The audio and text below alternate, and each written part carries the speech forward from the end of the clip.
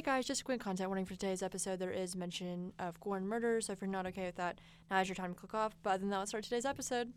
Hey guys! Hey guys! So now it's officially December, so we can start talking about more wintry, kind of like Christmas stuff, which I'm kind of excited about, kind of like how we did for like the horror hotspot stuff. So all of our cases this month are gonna be obviously more around like Christmas, wintry, that kind of thing. So actually, I'm gonna have Sage start us off today with their case. So take it away. So I'm going to be talking about the Martin family disappearance of 1958. It actually took place on December 7th, which is the day that we're recording this. It's not the day the episode comes out, but it's the day we're recording this. So it's been 63 years. Yeah, it's been 63 years since the disappearance. Okay. Ken and Barbara Martin, along with their 3 daughters, Barbara, who's 14, Virginia, who's 12, and 10-year-old Sue, drove to the gorge in 1958. And then they were never seen or heard from again. Greg Graven's grandfather, Walter Graven, was a detective in Multnomah County when the Martin family disappeared, and he's like the main person who because the main detective is dead now. So Greg grew up surrounded by the Martin case, and he says that his father believes it was a homicide and it would have been solved when the vehicle was located. But obviously, the vehicle still hasn't been located, to this day. So the Martins left for their home in the family's 1954 Ford station wagon around 1 p.m. When they didn't return, friends called the police, but no single agency took charge of the case.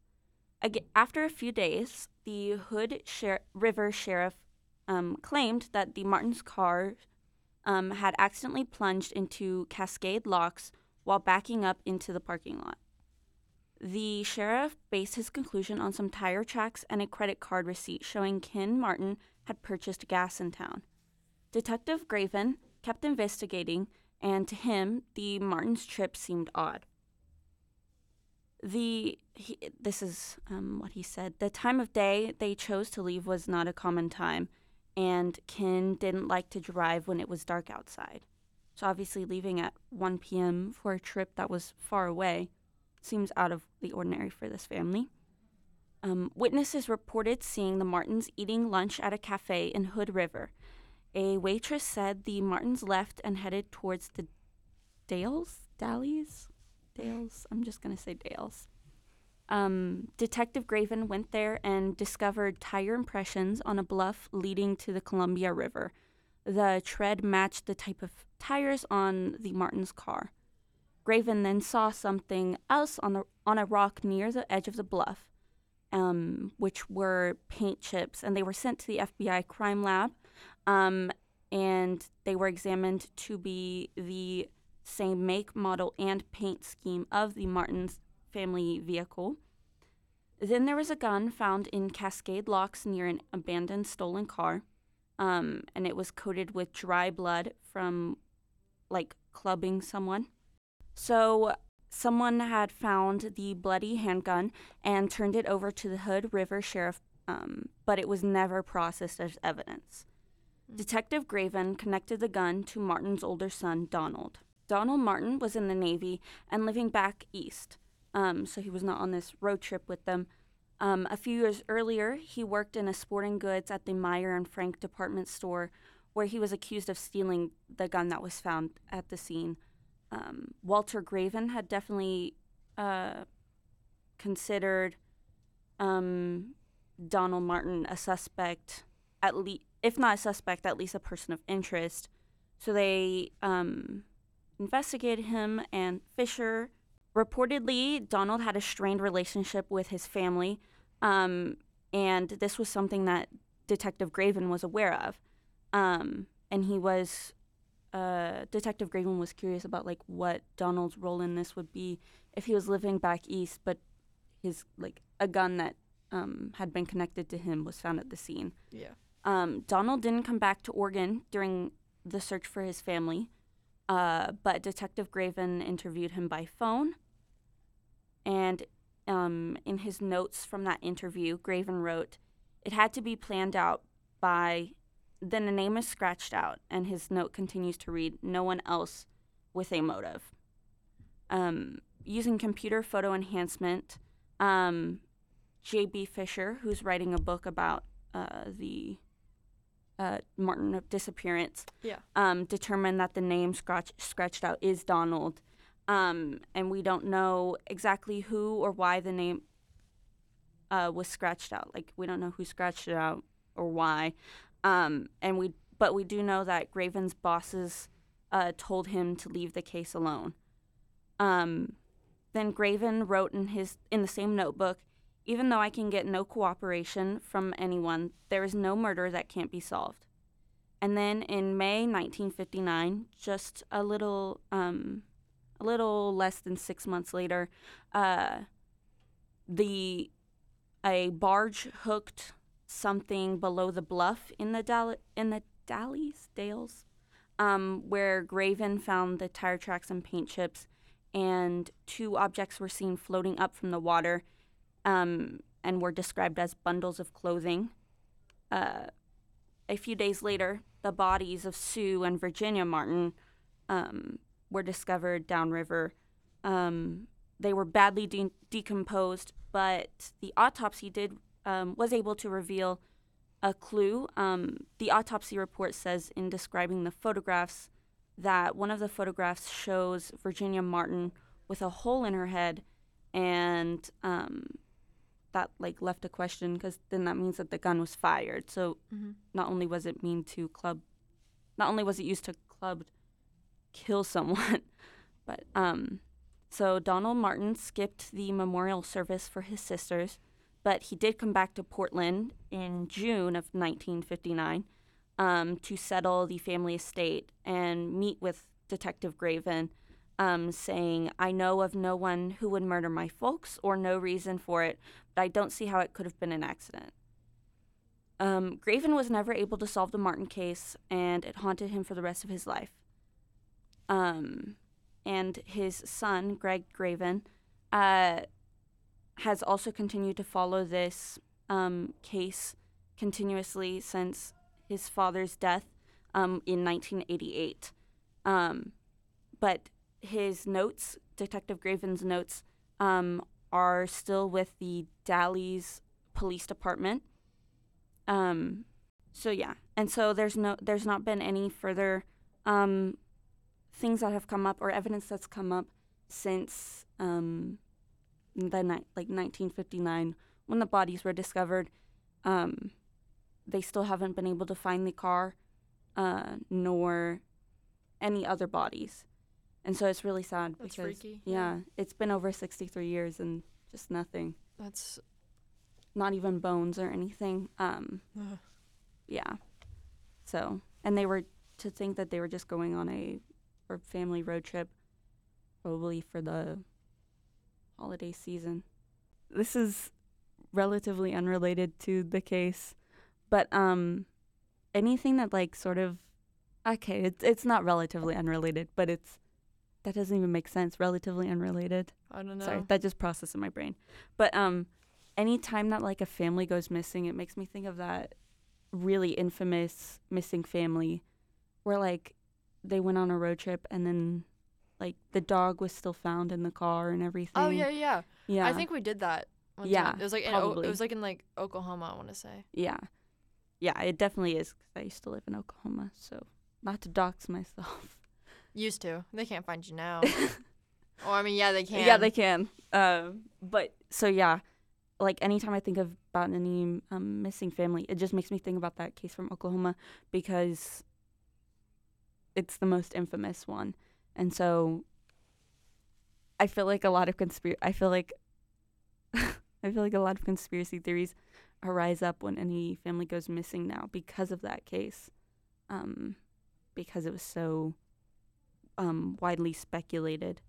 So that's it for my story. Do you want to go ahead with yours? Yeah. So, for mine, I'm going to be talking about the murder of the Lawson family, which takes place in 1929 on Christmas Day, December 25th, in Germantown, North Carolina, in which the sharecropper Charles Davis, also known as Charlie Lawson, murdered his wife and 6 of his 7 children. So, just like a little background info, in 1911, Charles Lawson had married Fanny Mannering, with whom he had 8 children with. The third, William, was born in 1914, but then he died 6 years later due to illness. And then in 1918, following the move of his younger brothers, Marion and Elijah, to the Germanton area, not Germantown, Lawson followed suit with his family, and then they had worked as tobacco farmers, saving enough money by 1927 to be able to buy their own farm on Brook Cove Road. Fast forward to 1929, shortly before Christmas Day, Lawson, who was 43, and his wife, Fanny, who was 37, and their 7 children, Marie, who was 17, Arthur, who was 16, Carrie, who was 12, Maybelle, who was 7, James, who was 4, Raymond, who was 2, and Mary Lou, who was only 4 months old. Lots of children. Yeah. He had taken them all into town to buy new clothes and to have a family portrait taken. Aw. How sweet. Like JCPenney's. Yeah. In 1929. Yeah. And so this would have been an common occurrence for a working class rural family during this era, which led to speculations that Lawson's act was premeditated. Having purchased his own farm 2 years previous, together with the fact that an Association Press wire went out that day after the murders characterized Lawson as a quote-unquote well-to-do farmer and would make a pre-Christmas shopping spree appear reasonable. Then on Christmas afternoon, Lawson first shot his daughters, Carrie and Maybelle. They were setting out to their uncle and aunt's house, and he waited for them by the tobacco barn until they were in range and shot them with a 12-gauge shotgun. Oh, wow. Yeah. And that ensured that they were dead by, I'm sorry, I'm going to butcher this word. Is it bludgeoning? Yeah, bludgeoning. Bludgeoning them. And then he placed their bodies in the tobacco barn. Oh, God. Yeah. Afterwards, he had returned to the house and shot his wife, Fanny, who happened to be sitting on the porch. As soon as the gun was fired, Marie, who was inside, screamed, while the 2 small boys, James and Raymond, attempted to go hide from their father. Yeah. Lawson then shot Marie, and then found and killed the 2 boys who were hiding. And then lastly, he killed the baby Mary Lou, who again was only 4 months old. It is thought that she was bludgeoned to death after the murders took place. He went into the nearby woods, and several hours later he had shot himself. The only survivor was his eldest 16-year-old son, Arthur, whom he had set on an errand just before committing the crime. And I believe we talked about this story before, but I just wanted to bring it about again because I don't know how in depth we talked about it. Then the bodies of the family members were found with their arms crossed and rocks under their heads. The gunshot signaling Lawson's own suicide was heard by people who had already learned about the murders that happened on his property, his farm, and had gathered there. The police officer who was with Arthur ran down to discover Lawson's body along with a letter to his parents. Footprints encircled the tree, and it was supposed to that he had been pacing around the tree before taking his own life. And then here's some theories on why he would do this, commit this crime. And months before the event, Lawson had sustained a head injury. Some family and friends theorized that had altered his mental state and was related to this massacre. However, an autopsy and analysis of his brain at Johns Hopkins Hospital found no abnormalities. And then this one says Marie's rumored pregnancy by Charlie. Yeah. Oh my God. Yeah. But the whole family for that? I mean, except Arthur. Yeah. What's all that sound? Oh. Is that like desks? Yeah, it sounds like it. Yeah. I'm not going to go too in depth, and it's kind of triggering, but yeah, I'm just gonna leave it at that. I don't feel comfortable Yeah. discussing this. Yeah. But shortly after the murders, Charlie's brother, Marion Lawson, opened the home on Brook Cove Road as a tourist attraction. I don't like that. Ugh. A cake that Marie had baked on Christmas Day was displayed on the tour because visitors began to pick at the raisins on the cake to take as souvenirs, and it was placed in a covered glass cake saver for many years. That's, oh my gosh. A cake Yeah. that lasts that long? I mean, I feel like that's not the part I should be like jaw on the floor at. But I can't believe that the sister turned it into like a tourist attraction. Yeah. Like that just makes me feel icky. I don't like, I think it's cool like when museums are like in Right. like cool historical places, but that, Or like it's not a museum, but it's, no. I feel like maybe a historical marker, but just I don't, not like a I wouldn't want to go up to it. I don't know. It makes me, yeah. it puts a weird feeling Yeah. in my stomach. It kind of just reminds me like of those like conversations that people have about whether or not plantations should be places where people get married. Yeah. People get married at ex-plantations, which I think is crazy. Yeah. Like, yeah. But the thing that still baffles me is like, this happened in 1929. So let me do the math. 2021 minus That's 1929. 19 years. Yeah, it's 19 years. 92 years. I did not do the math, guys. Come on. 92 I'm just kidding. years. I did do the math on my computer. No, but like 92 years, and like they still only have that information. Kind of like how you're saying with your story in 1950. I forgot what the year. 1958. 1958. They like still don't have it, and then like you to see like how long technology has come. Yeah. Like I remember I took forensic science last year, Mm-hmm. and we were learning about I know there's some type of word for it. We're talking about like bite marks and like stuff like that, or like being able like decomposing and all of that. Right. And they were able to find this. They were able. I think it was in Louisiana. It was some college. They were able to configure like what she had looked like on computers, like based like on the bones. Like she had found like her bones, like her Yeah.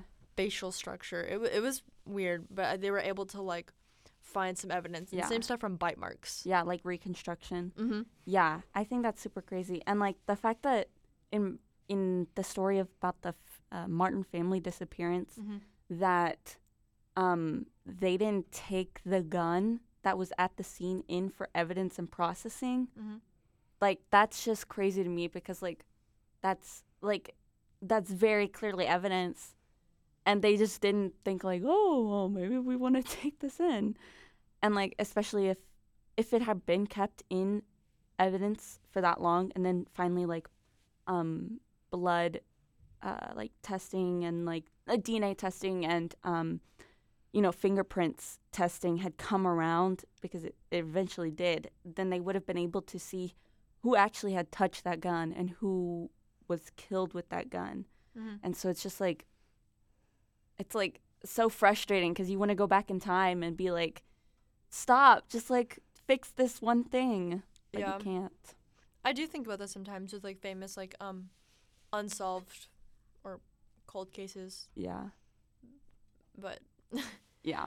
like I wish sometimes like they had, or like it's so weird. Just I know I already said this, like they were able to, like the Zodiac killer. Yeah. I mean, it's still pretty recent, so I don't know if it's like for sure, but a lot of people do believe it's factual. Like, because it Right. was like, when did it start? I forgot what year off the top. 1964? I forgot, I'm not but it's positive on that. But like a while back ago. I mean, that one's more recent rather than the ones we're talking about in the 1950s or 1920s. But it's still weird how that came so long, like all these like cryptic messages, and like they had to Right. have like, stations. Definitely the FBI was probably involved in it as well.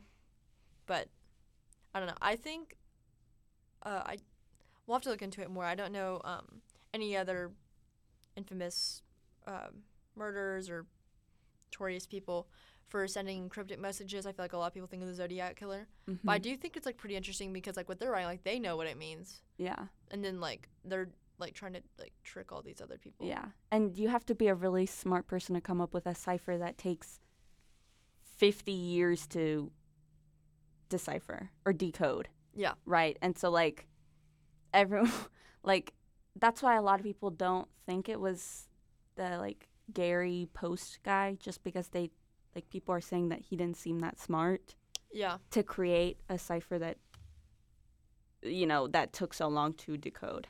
Or maybe he wanted them to believe. Right. I don't know. Maybe it was a long scheme of manipulation. He passed away in like 2018, so they can't really can't really talk to him. No. But and then like that infamous sketch, I'm like, it looks just like an ordinary man. Yeah, it looked like Ted Cruz. Like it could have looked like any man on the street. Yeah, a lot of people. Yeah, you're right. A lot of people compare it to like famous people or just random. Yeah. Very off topic, but just before you started recording, Bryn and I were talking about Garbage Pail Kids. Yeah, because I had a sticker on my computer that I got as a gift from someone a while back, but I don't even really know what it is. Yeah, but what I actually didn't tell Bryn before the podcast is that I have a binder full of the little cards. They have cards? Yeah, like that's what it's like, a card with a sticker on it that you can take off and place on other things. I see. And I have like a full binder of it, and it like my dad got me into it like maybe in 5th grade. Mm-hmm. And so I've been meaning to get it back out, but I want to know if anyone out there has maybe that'll be our question this week. Yeah, I want to start doing the Q&A things. Yeah, I know What's Poppin', the other podcast here at our school, does one. They do at the end of every single episode. And I did one of the poll ones under one of the episodes. Oh, really? Yeah, I don't think anyone was able did anything to it. Every vote counts. Every vote matters, Yes. guys. I know I'm not 18, but every vote matters. Mm-hmm. True. To get off topic again, kind of on topic, it's in the Christmas somewhat spirit. What's your favorite Christmas movie? Oh, Scrooged. I like Scrooged is a Scrooge. really good. I never say Scrooge because a lot of people like don't really. Know what it is. Yeah. Yeah. But it's a really good movie, and I think that it seems like a movie I would hate.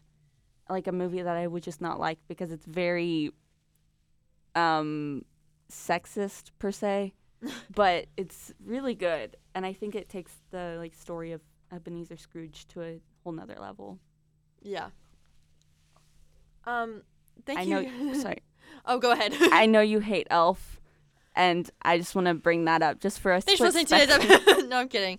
I hate Elf. I hate it so much. My family loves it. Like, because like obviously like a lot of families have it. It's a famous family Christmas movie because it's hilarious. But it makes me just like, it fills me with rage. I don't know why. Mm-hmm. Also, I don't like that him and Zooey Deschanel are in it together. Will Ferrell.